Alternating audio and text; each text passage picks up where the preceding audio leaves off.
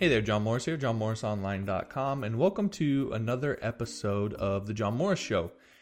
And in this episode, I'm going to be answering another one of your questions. So the question I got was, how do I overcome fear when bidding on projects on Elance and Odesk?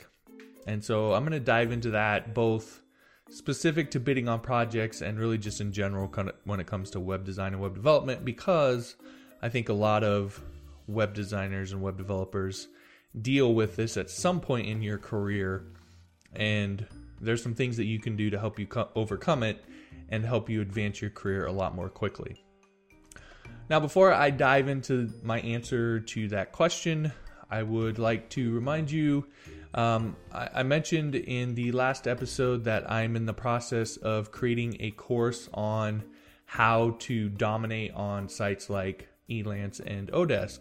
And I'm essentially going to teach you everything I know about setting up your profile, winning bids, getting invites, everything that you need to do in order to dominate on the freelance sites.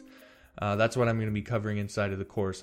I think I've recorded about 38 lessons now on the course. But before I send it to print essentially and upload it on Udemy and get it all going, I want to make sure that I get your input, and I want to make sure I'm covering all of the bases. So I wanted to ask you, what are the two biggest questions that you need answered inside of that course? And I've created a survey for you over at johnmorrisonline.com/elance that is really just that one question. What are the two biggest questions that you need answered about dominating on sites like Elance and Odesk? So if you head on over there and could let me know what it is that you need answered, and I will take those and I'm going to be using those to help kind of top off the course. All right, so I'd really appreciate it if you could do that. Again, that's johnmorrisonline.com/elance.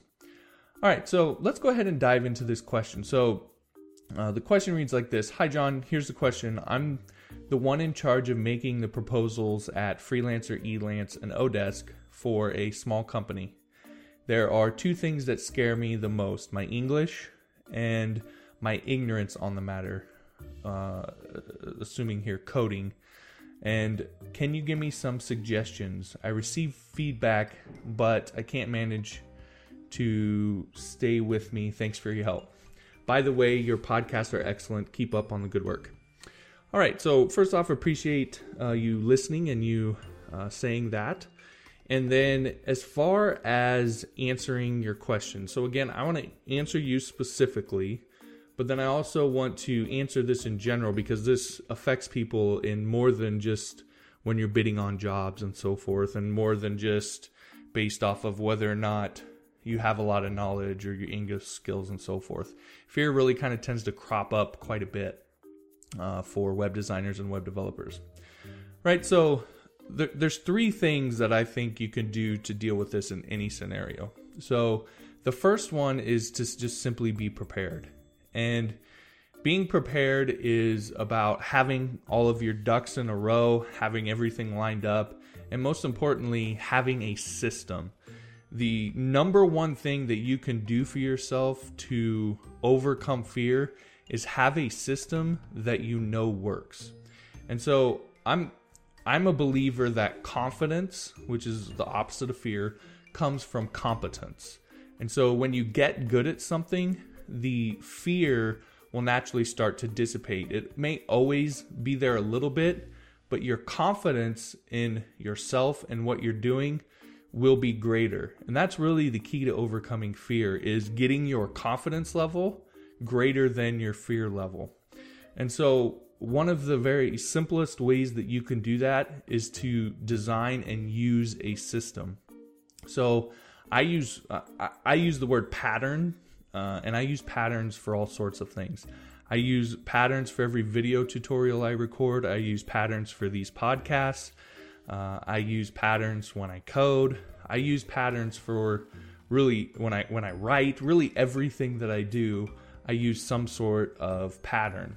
And so what that allows me to do is, the pattern at first may not be that great, but as I use it, I get more confidence with it. I learn how to tweak it, and over time I end up with a really solid pattern that allows me to just go in and execute. I don't have to think about how I'm going to do it. I already have a pattern established for doing that. And the really nice thing is that you can design that pattern to account for all of the things that you need to account for. So for example, you can design a pattern that accounts for your worries about your English skills. You can design a pattern that allows for or accounts for your lack of knowledge when it comes to coding.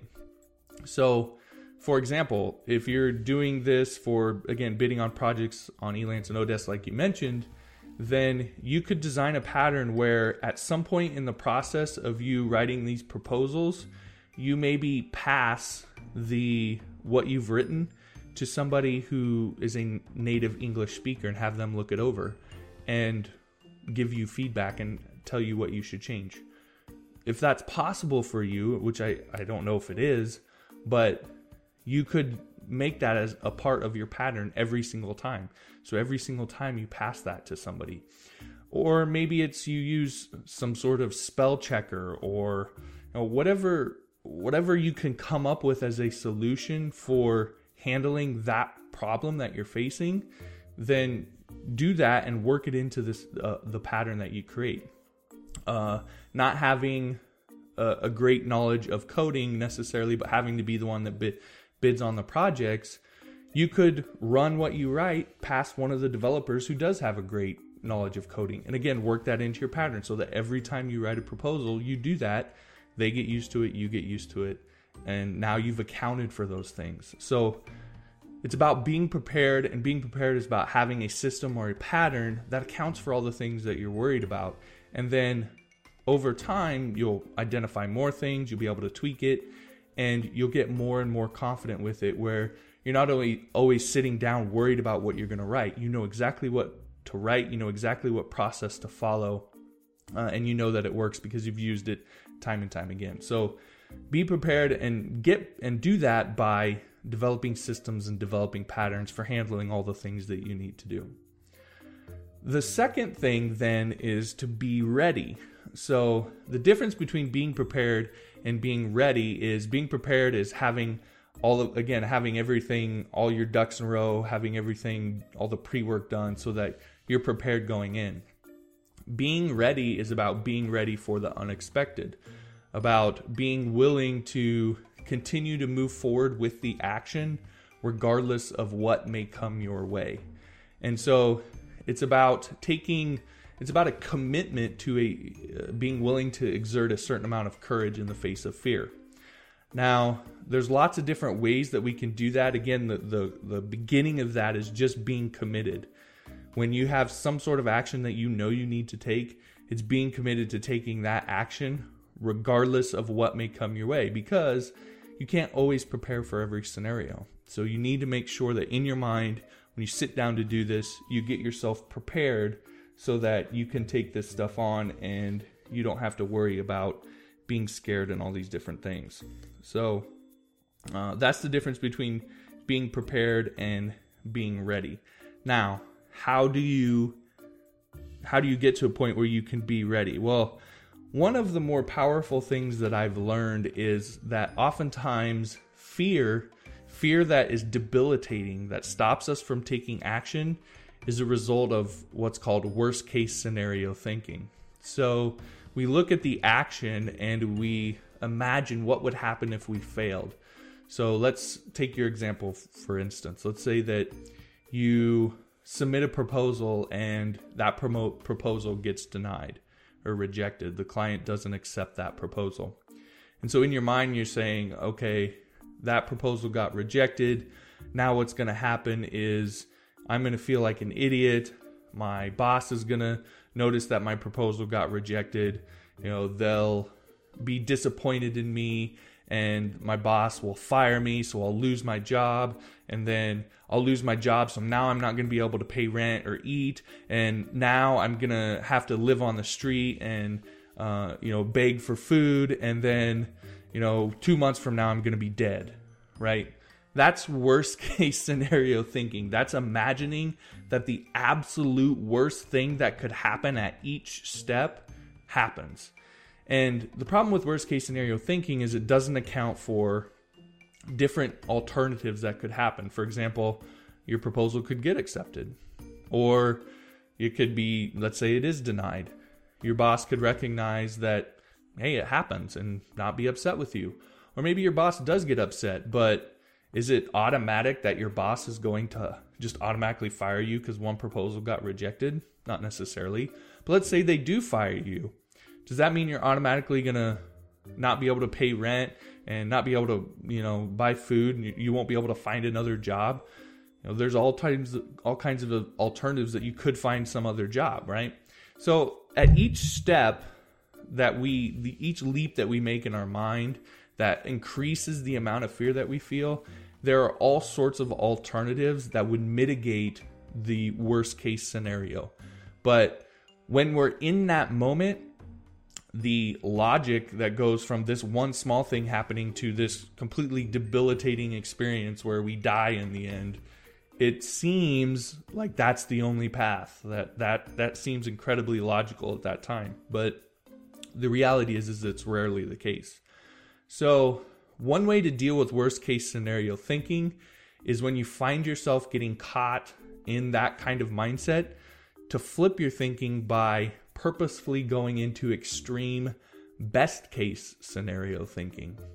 So the way to do this would be if you, let's say we're talking about a proposal that you're submitting and you're worried that it would get rejected, and you catch yourself, flip the thinking and say to yourself purposefully and, proactively say to yourself, well, but what if the proposal gets accepted? And the proposal not only gets accepted, but the client says they want to pay us double out of the blue for some reason. And they don't say it for some reason. They say it because my proposal was so great that they just want to pay us double.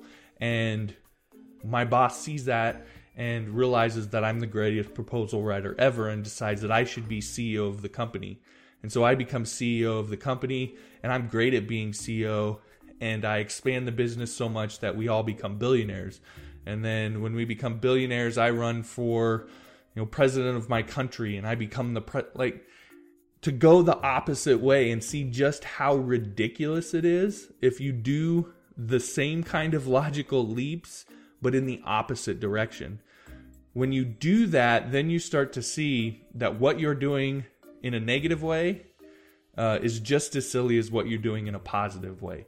And it snaps you out of that worst case scenario thinking and allows you to recognize that at every step, there's alternatives. All sorts of different things could happen, and you have options. And so the best thing that you can do is to move forward with the action with conviction and with confidence.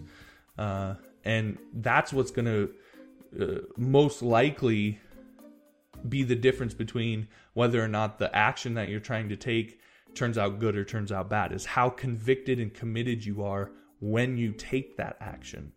Right? So that's one way that you can get out of worst case scenario thinking and be ready to handle anything that comes at you, because you're not going to let yourself devolve into this super negative type of thinking that paralyzes you.